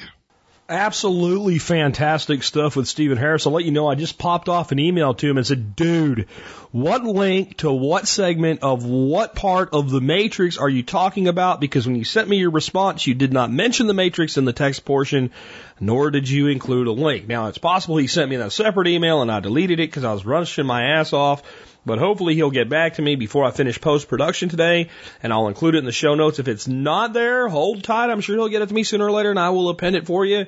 I'm interested to see it. I've always thought that movie taught us a lot of things about life, but I never really thought of it from the entrepreneurial side of the perspective, more as the state versus the anti-state. Of course, that's how you become a good entrepreneur. You realize that the state is the problem, and you solve the problems outside of the matrix of the state, right? So really interested to see that. Next, I have our final question of the day for council member, anyway, for expert council member Nick Ferguson. Hey there, it's Nick Ferguson from HomegrownLiberty.com calling in to answer your questions on homesteading, permaculture, plant propagation, and how to make a homestead work on a tight budget. And the question I have today is from Justin, who's all the way over in the UK, right near the East Malling Research Centre. I'm a little envious. How cool to be so close to such a repository of knowledge. I mean, they're doing some pretty cool stuff over there. Anyways, he's wondering how many pieces of scion wood can he harvest from his fruit trees without killing them. Well, the short answer is that you should be able to harvest all of the previous year's growth for scion wood without harming the tree. Boom, done. But I'll explain a little bit better. Every year, the tree will bud out and grow new branches. Sometimes they're really skinny and tiny. Sometimes when there's a lot of root mass and not a whole lot of top growth, they'll make great big thick shoots. So if you're going with a standard whip and tongue graft or V-cut or a mega cut, some method like that, then you'll probably be shooting for scion material that's around pencil diameter, and you'll want to have 1 to 2 buds on each piece of scion wood. And you'll want to match the rootstock diameter to the scion. So if you have pencil diameter rootstock, you want pencil diameter scion wood. And generally, the bigger the diameter, the easier it is going to be to kind of line everything up. But I like to shoot for around pencil diameter, and that's kind of industry standard. But if you want to learn a slightly better method that will get you far more quantity of scion, then you should learn how to chip bud or T-bud or shield bud. There's lots of different names for it, and the methods are a little bit different, but they're all terms for different methods of grafting that use a single bud from your scion instead of like 2 or 3 buds per stick of scion wood with the earlier methods that I mentioned. And it generally involves inserting that tiny piece of scion material underneath the outer bark of the rootstock and tying it so that there's good cambium contact. And you have to learn when the bark is slipping, though. And what that means is that the rootstock will be in a stage of active growth where the vascular cambium is actively growing and the bark can be cut and peeled easily away from the rootstock with little damage. And what you do is you kind of make an incision and then you peel that bark away from the rootstock so it opens it up and you see the green cambium underneath, and then you slip the little bud, the little piece of bud scion wood in there, and then you just tie it back tight, not so tight that you're going to constrict the cambium, but you want it firmly seated in there so that there's good cambium contact so it can heal back to itself. And that's kind of the short and quick answer. But what I do is, kind of the best thing to do is to head over to the Malling Center and see if someone over there will teach you a handful of grafting methods. But if they're too busy or they don't do that, then just get on YouTube and you'll have to sort through lots of bad videos on how to do it, awful audio and bad camera angles, but if you spend enough time watching a bunch of the different videos that you can find there, you'll probably get enough angles and close-ups to learn what it is they're doing and get a good idea on how to do that. But the rest is just practice. So it's a lot of fun to make new trees from almost nothing. I hope you find a lot of success. And a quick note for everyone stateside, we're doing a plant sale and get-together April 29th here at the Ferguson Homestead in Saline, Louisiana. There's tons of different plants for sale. We're going to open it up, like, if you want to show up Friday to set up camp, stay all day Saturday, and stay part of the day Sunday, I don't care. I am not providing any meals. You're taking care of your own food and beverage needs. We're just encouraging everyone to bring some things to trade and barter with everyone else. If you've been to one of Jack's workshops, think of it like a big barter blanket event. So if you guys are interested in homesteading skills and getting some cool plants from me and some other great stuff from everyone else that's going to be coming, I imagine people are going to be bringing some animals, some things like tools and soaps and all sorts of stuff like that. Come on down to Louisiana, check out my homestead, pick up some plants, have a great time. There's no charge for the event. Just come on, come all. There's camping available next door, and we'll have a campfire. I hope to have some rabbits for sale, maybe some chicken and quail, so shoot me an email and let me know if you're coming, or hit up the Homegrown Liberty Facebook group and let me know if you're coming there. We've got an event on Facebook where you can check out the details. Or you can email me, nick@homegrownliberty.com. To hear more from me, check out my website, homegrownliberty.com. I hope you all have a wonderful day. Do good things. Okay, good stuff from Nick Ferguson, or as I call him, Nick Ferguseed, right? Yeah, because he loves to throw seed. I have a question to kind of back clean up with today. It's kind of a tough one because it gets into some technical analysis, and I can only send Josh in the right direction with it, but I think it'll be important for a lot of you setting up sites and or podcasts. So he says, Jack, bottom line up front, any tips for getting traction for a new podcast? First, grade A+ for following the formula. Give me your question, then give me your details. He says, details. I've been posting a show 5 days a week. Technical problems at first expected. Now I'm up to 40s episodes wise. I've not had a single listener outside of friends and family and self-testing. I'm on Stitcher, TuneIn, iTunes, and iStream from my site. Not expecting magic, but literally a single listener would be a sign of hope. I plan to officially reassess for success or failure at 6 months based on how many subscribers or listeners. My podcast is about homesteading, but more specific purpose of establishing a physical community with an agricultural centerpiece in eastern Tennessee. Thanks for advance and help, and thanks for the help with buzzing issue. Linux has slightly different interface and needed to be on average instead of constant. Keep up the great work. Josh. Okay, so Josh's website is buildingcommunity.today. And my first question was, when I go to buildingcommunity.today, what do I see? And when I go to buildingcommunity.today, I don't see a podcast. I don't even see anything that really tells me that the main purpose of this site is a podcast. I see some articles and things like that. And there is a button right at the top of the navigation pane that says home, and then one says podcast and one says forums. So he's got that going on. He's got a theme. It's a great, but if I land on this page, I don't really know it's a podcast. So if we're going to do any advertising, we want to at least be making sure that whatever we're advertising or we're linking to is buildingcommunity.today/podcast on that node. The next thing I did was run a backlink check. I went to Moz to do that, M-O-Z. You can go just Google Moz backlink check, and you can use their free tool to do a backlink check. And it literally shows no backlinks. I ran another tool for checking backlinks. This means it sees, according to Google, what other sites link to yours. And it showed me a bunch of weird foreign sites. I was a little bit worried about a spam penalty, because some of these are like link check tools and stuff like that, yet they have links to his site and the page is not specifically about his site. These are crawler type pages, but when I reassessed the Moz backlink check, which Moz has great tools for you guys that want to do your own SEO. Be careful how much money you spend, because if you buy a tool and don't know how to use it, it just sits in the toolbox, okay? I'll leave it at that for now. So when I checked that, it said there's no spam concerns. There's a 0 on spams.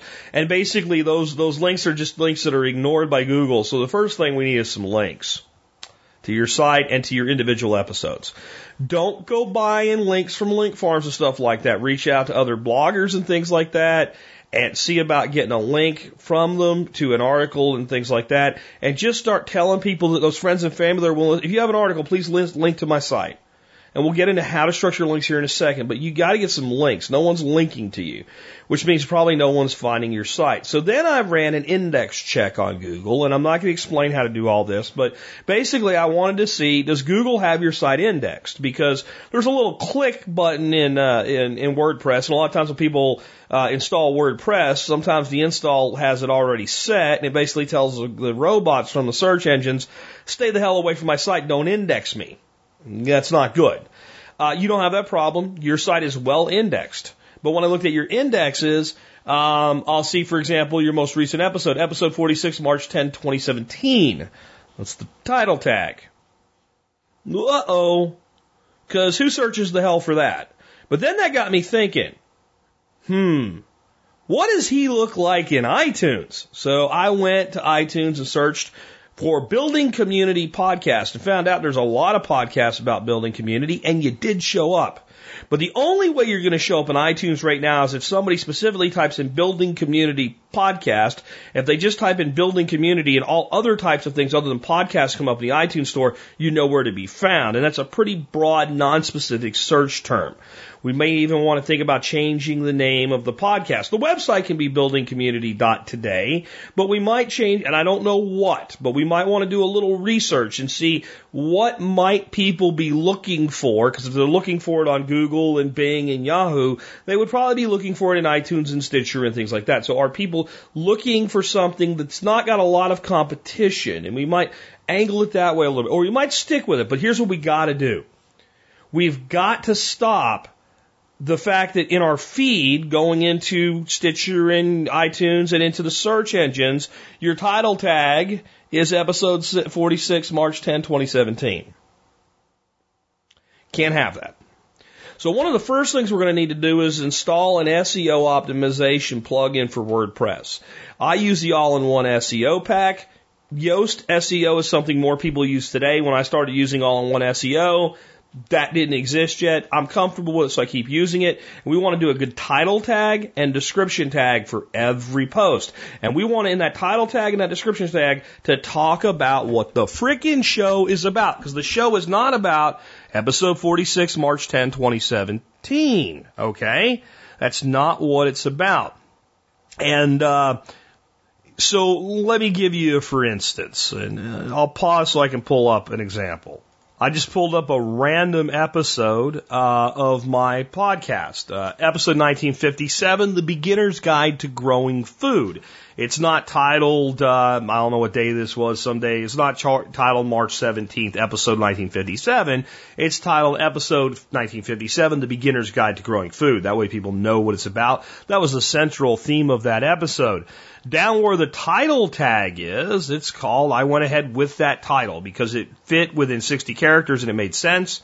And in the description tag, you will see when you install your SEO optimization thing, which basically is when somebody searches for you on Google, and if they find your result, they'll see the title tag in blue and then a little blurb below. That's the description tag. It says, when it comes to getting started growing your own food, a basic, intensively managed garden is the perfect first step. Today we discuss how to do that. And anywhere that content's distributed and syndicated, that's most of the time how it's going to show up, including probably in your RSS feed that actually sends your content to Stitcher and iTunes and things like that. I also use a plugin for my podcast called PodPress. I don't know what you're using for yours. But they don't make PodPress isn't made anymore, but it still works, and I don't want to change it, so I've left it alone.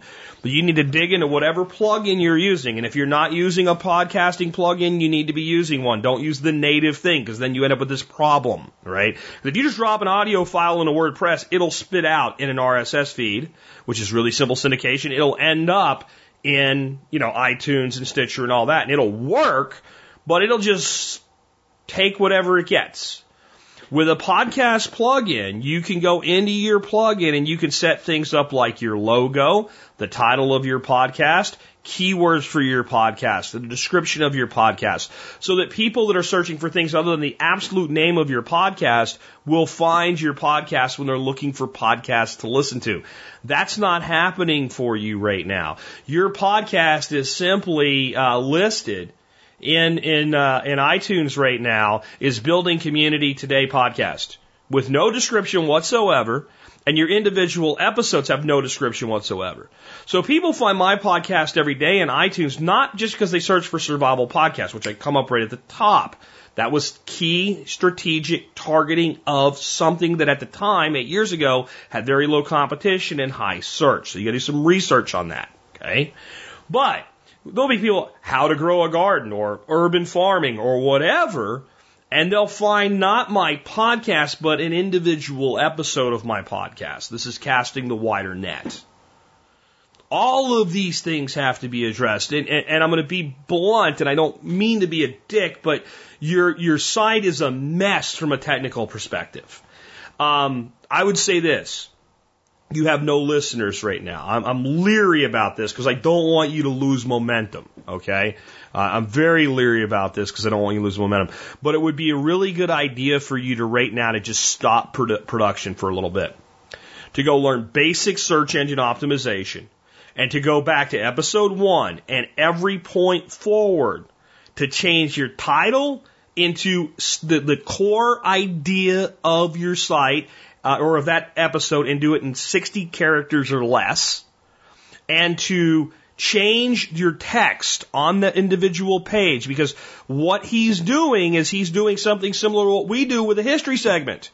And he's got the full history segment written out at the top of the post instead of the main outline for the show and the description of show, which comes second. Don't do that. Don't do that. Put the idea of the show prominently first, and I would actually take and just put a link to your history segment, put on a different page altogether so it doesn't dilute the content from a search engine standpoint. The next thing is, I'm looking at his latest episode. Here's his tags. Minimalist, tiny house living, tiny, mini, off-grid, getting back to basics, simple, family, natural. Stop! Okay, there's like 100 more. Okay, a tag, if you go to the survivalpodcast.com, and they're not even tags, they're just hashtags with no kind of hyperlink. If that's what you're actually doing for tags, make sure that we're getting that out of the way. And all those little hashtags that are dead down there are just wasted text. Get that shit off of there. That's not doing you any good at all right now.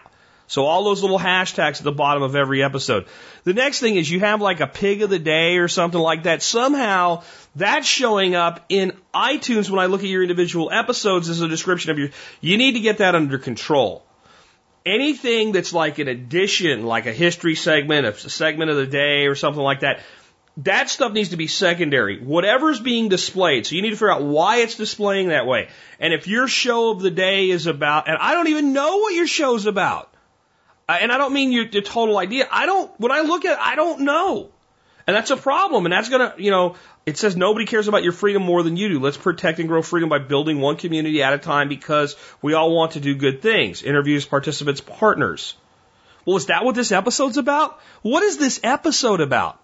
And I'm tearing it up, but I'm not being a dick, Josh. You need me to tear this up because this is why this isn't working.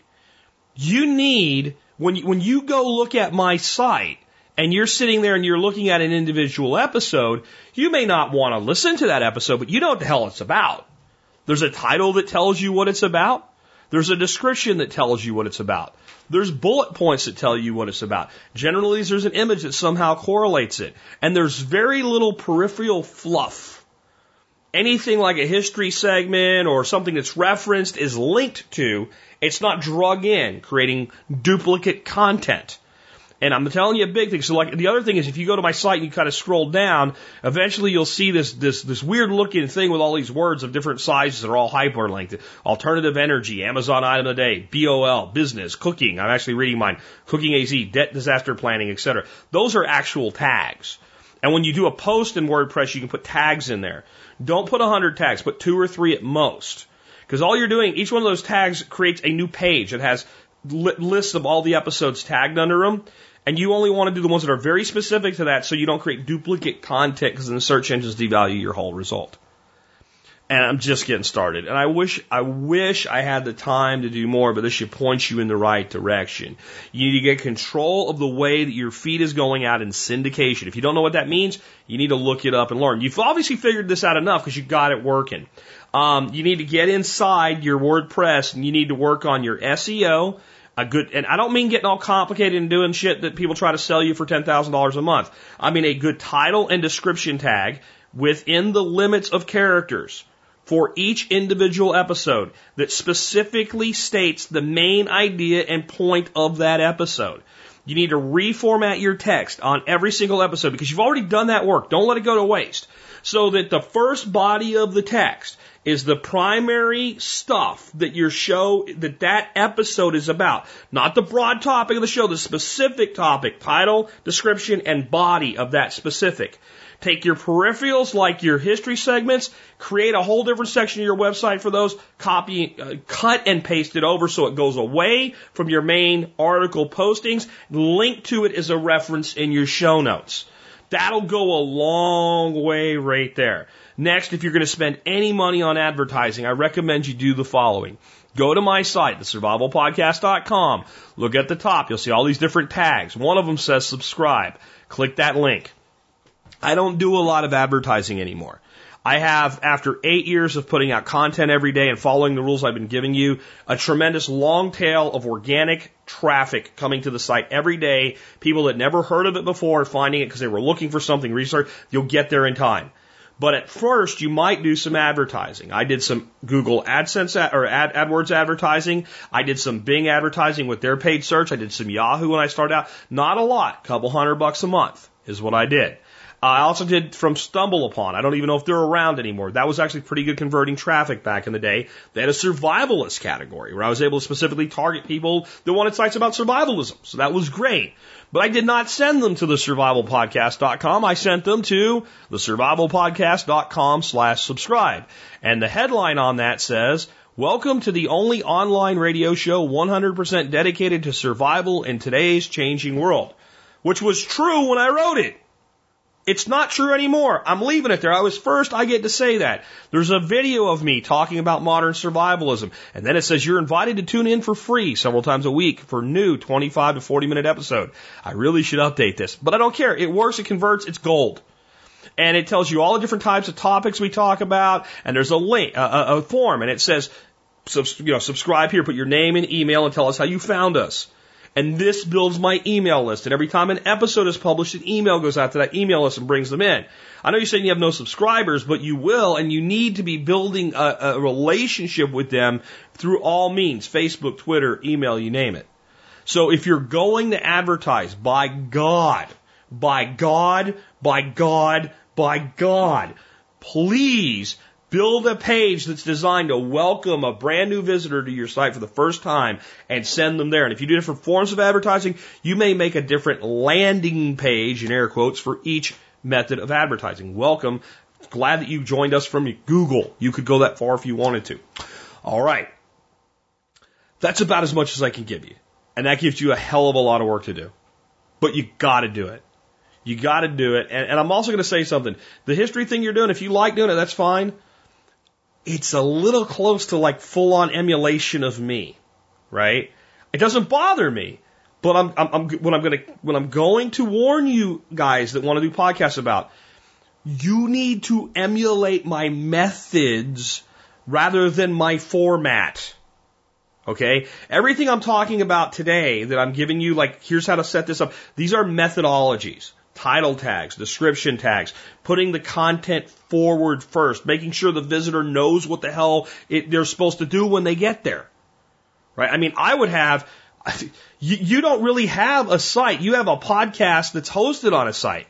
Your homepage has these articles that I may or may not care about. I would change your title of your site if you're insistent on building community today, building community today podcast, and I wouldn't even do that. Okay, fine, you have .today, that's great, that's wonderful. You can build a brand with that eventually, but right now I would change your title of your main front page of your website and in your banner to Building Community Today Podcast. I'd probably do the Building Community, not a new domain name, just the title. Okay? And I would make sure that people that are looking for a podcast about building community are likely to find you. And I would probably change your homepage to the /podcast page. That would be my homepage. I would go straight there. And I would put an about, and I would talk about the show, and maybe you put an articles category in, or articles page in, and then you take those articles and put them there. Look at what I've done. This is completely opposite of what you've done. And it's why it's not working. Because the person who's thinking this is exactly what I've been looking for, that's actively searching for what you're doing, can't find you. They just can't find you. And notice I didn't say your logo sucks, but your logo sucks. Doesn't matter right now. My logo sucked too when I started out. I worried about exactly what you're doing, producing content. The difference is you have to put the content in a format where it can be found. I hope this helps you, and I hope it helps a lot of you. And some of you that are like, this is over my head. If you're not going to do this stuff, fine. Just write it off. If you want to do this, you need to go back and listen to this like 10 times until what I'm saying makes sense to you, and you listen to it, and then you go research the part you didn't understand, and come back and listen to it again. And I'm going to tell you why. I just gave you $1,000 minimum in free consulting on how to run a website and or a podcast. $1,000 minimum value. If applied properly, $100,000 of value. And I don't say that to blow myself up. I'm telling you that because this is the kind of stuff where you start saying it and you see the person that said, I want to know how to do this. And you see their eyes start to like roll like, I don't want to do all that. It's not hard. It's not complicated. You can freaking figure it out. It'll take you about a week of jacking around with it. And then you have a skill that people are out right now selling for hundreds of dollars an hour. And I won't pay those people hundreds of dollars an hour to do it for me because I can do it for myself. But you can either go pay one of them or you can be one of them. And there's a lot more. I don't want to put down people that do it because there's some very advanced techniques to search engine optimization so we shouldn't even call it search engine optimization anymore, right? We should call it content optimization because the same information the search engine uses, peripherals like Google Play, get into that, by the way. That's been good for me since I did it. iTunes and all, they're drawing the same type of information and they're displaying the results for people just like the search engines are. So I'm searching for a podcast about pigs, and you have a pig segment in every one. I don't see jack shit about that, except when I find episode 45, whatever. You got to straighten the content out. And again, guys, when you're building a site, worry less about the logo, more about the content. And don't have scattered content. And that's what and you know what? I listened to an episode. It's a great podcast. That's a great podcast. So let's see if we can help them out straight out of the gate. Buildingcommunity.today. I'll put a link in the show notes. Give the guys some subscriptions. But dude, just that's not gonna fix this for you. You're gonna have to fix your content stream. Anyway, guys, if you like this show and you like what I do and you want to support me and my work, one of the ways you can do that is by doing your shopping when you shop on Amazon at tspaz.com. Just go to tspaz.com. When you get there, you'll see a link. That link says you can go see all the Amazon deals of the day. Click that link. See the cool stuff Amazon has available for you. You don't want any of it? Shop for whatever you want, buy it, you just supported our show. It's that easy. The next thing you can do there is you click another link, you pull up all of my reviews. You'll pull up all my reviews, and you find the Amazon reviews, you take a look at them, you say, maybe that product works for me. Check it out, see if it does. And about every day, work days anyway, Monday through Friday, I have a new item up for review for you guys. And today I have, I just realized something. there's a whole list of plugins that I wanted to give this gentleman for his blog. And what I'm going to do is I'm going to hold off on it because that was a big segment. I'm going to do on Monday, tune in, I'm going to give you the plugins that you should have in your blog, your WordPress blog, to get good search engine visibility beyond the ones that I mentioned, specifically things that help the search engines index you quicker. I'll do that next week. Anyway, so back to it. So I do have an item for review every day for you guys from Amazon during the week. Today I have a product that you're thinking, Jack's on a fishing spree thing and all he's thinking about is fishing. And you're not wrong, okay? Between working on the aquaponics system and it being spring and springing, yeah, I am. But this product is cool. If you saw my video on the fishing bag, it was in there just for a second. It's called the Bubble Box by Marine Metal. And you might think, what the hell would I need a bubble box for, right? Well, if you fish, you put 2 D-cell batteries in this thing and it blows bubbles into water for you for about 40 straight hours. Let me repeat that. 40 hours of runtime, continuous runtime on 2 D-cell batteries. So if you fish and you want to bring fish home while they're still alive or you want to keep bait alive, this thing is the way to go. By the way, it costs $8. How you like that? The battery, if you buy a 12-pack of batteries, they cost more in the box. And they last a long time. All of my buddies that are hardcore fishermen have at least one of these things. But what else could, he said, well, maybe I don't fish. Do you have a fish tank at home? You know, like with fishermen around, like the ones looking at me right now? What if your power goes out? You going to plug your fish tank into your generator? Now, you might have to if you got a heater in there and it's off for a long time and it's a cold time of year or something like that. But in general, you know, you can get through an outage with your fish, but oxygen levels start to go down.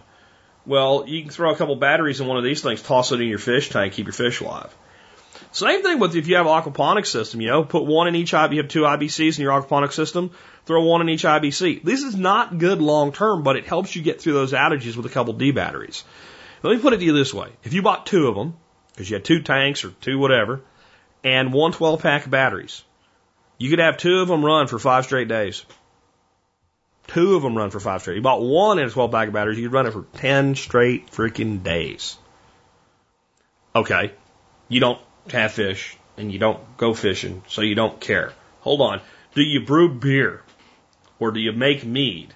And do you play around with really, that's not forever, but for really high gravity stuff, the way you really get a super high alcohol yield from a beer or a mead, like 18% type thing, fermenting with yeast without going to a yeast that makes it taste like butt, okay, is one of the things you want, in addition to really good nutrient, is really good O2 levels. So if you're going to do this, you need one. You don't use your fishing one for this that's got fish skank in it and stuff like that. You keep it clean and separate. You sanitize your tube and your air stone before you stick it in your carboy. But you get your carboy there, and you drop that sucker in there, and you turn it on for about 6 hours. And then you pitch your yeast and throw your airlock on it. And you watch it go, yep. So it even does that. So I try to give you, I try not to give you things that are one-trick ponies. Bubble Box by Marine Metal Aerator. Check them out today at tspaz.com. Remember, you can always help us out by doing your Amazon shopping at tspaz.com. Make sure you check out those deals of the day. By the way, if you're interested in the Kingbo lighting system, the plant lights, wait. Unless you really need them now, wait. I'll be running a special post on the 13th. I got an email from Kingbo. They're going on sale for like 20% off. So a lot of you have picked those up. If you need more, you decide you want to get on them, I got the inside scoop on a big sale coming. I'll do a post when they go on sale for you. Actually, I'll do it in advance of the sale so you know when it is. I'll give you a link and everything. So that's cool. All right, with that, let's get into the song of the day today. This song is a song. It's one of my favorite songs. I've actually played it before. John Adam, who went through and picked out historically significant songs from each year, a song from that year that typified that year, picked this one out, and I couldn't be more happy about it. The song was actually written in the 50s, though. And it had actually been released previously, and again, we're in 1965. And I'm going to bet 99% of the people listening to this show today have heard this song before. It's been in so many movies about the 60s that it's almost impossible that even if you don't listen to this kind of music, you haven't heard it. It's by the Byrds, spelled B-Y-R-D-S, and it's called Turn, Turn, Turn. And this song's right out of the Bible. It's out of Ecclesiastes, and for a lot of people, that's what they want to focus on. But here's the thing: the song was written in the 50s. It was released, I think, twice prior to this, and in those other releases, it didn't take off. It just didn't take off. And there's people who say, well, the Bible is timeless and all, and it certainly is, but it doesn't mean that there's not parts of it that are more specific to a time. Now, in addition to the sound that this band has, I mean, I don't think there's a lot of covers been done of this song, and actually this version was a cover since it wasn't the original. But I don't think there's anybody that can make this song what it is the way that they can with their sound. It's just fantastic. But, this song is about the time, and I kind of was talking about that in the history segment today. There's a time for war. There's a time when we need to be going to war. There's a time when we don't. Even when there's bad people over there. There's bad people in a lot of places. If we're going to go to war with every group of people that's bad in the world, we're going to have no peace. No peace. So there was a time we were being called to war, and some were saying, no, this is not the time for that. And in history, if we look back honestly through history without blind patriotism, all the people that we belittled as a society and called draft dodgers and stuff like that about that time, they were right. They were right. And people say, oh, the government lost the war. Well, the government was the one sending people to war. So I don't want to be sent to war by somebody who intends to lose it or doesn't intend to fight it properly.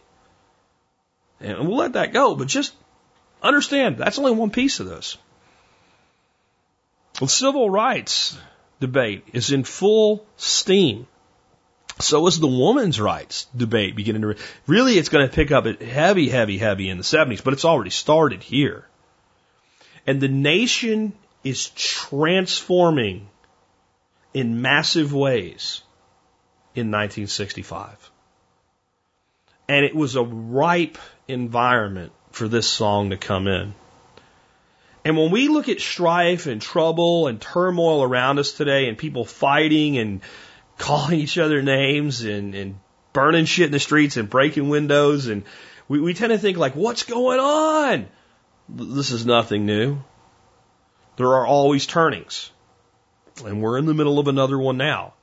And if you think about it, 1965, about 52 years ago, 67 is when it's really going to hit its peak. It's exactly 54 years. 54 years. We're talking about two generations.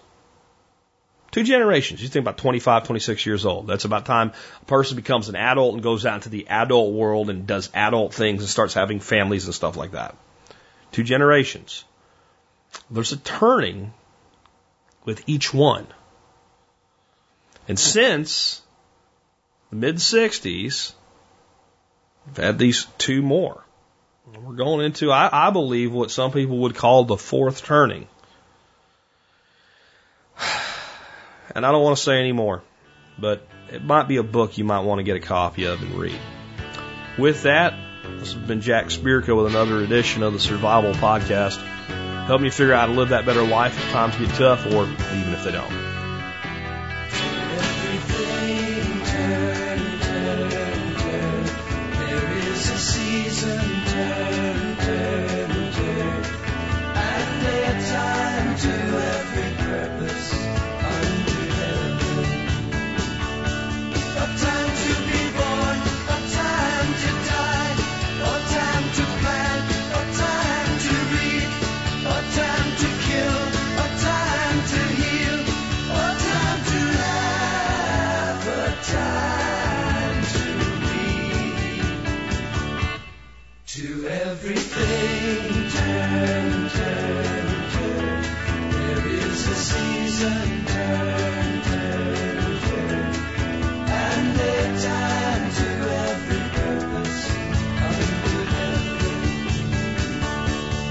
Time to build up, a time to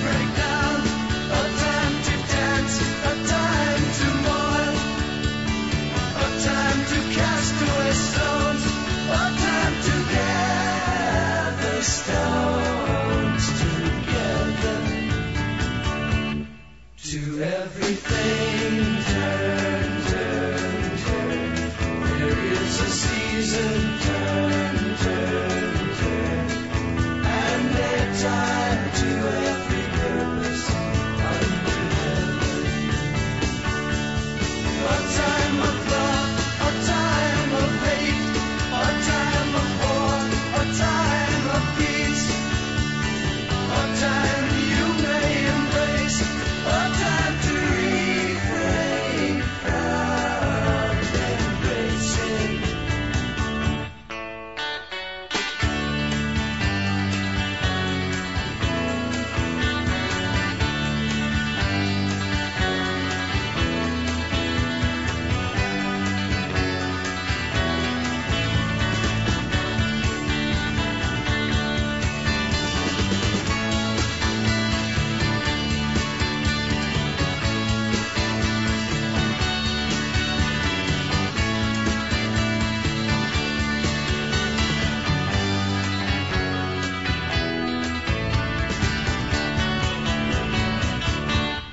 To everything, turn, turn, turn.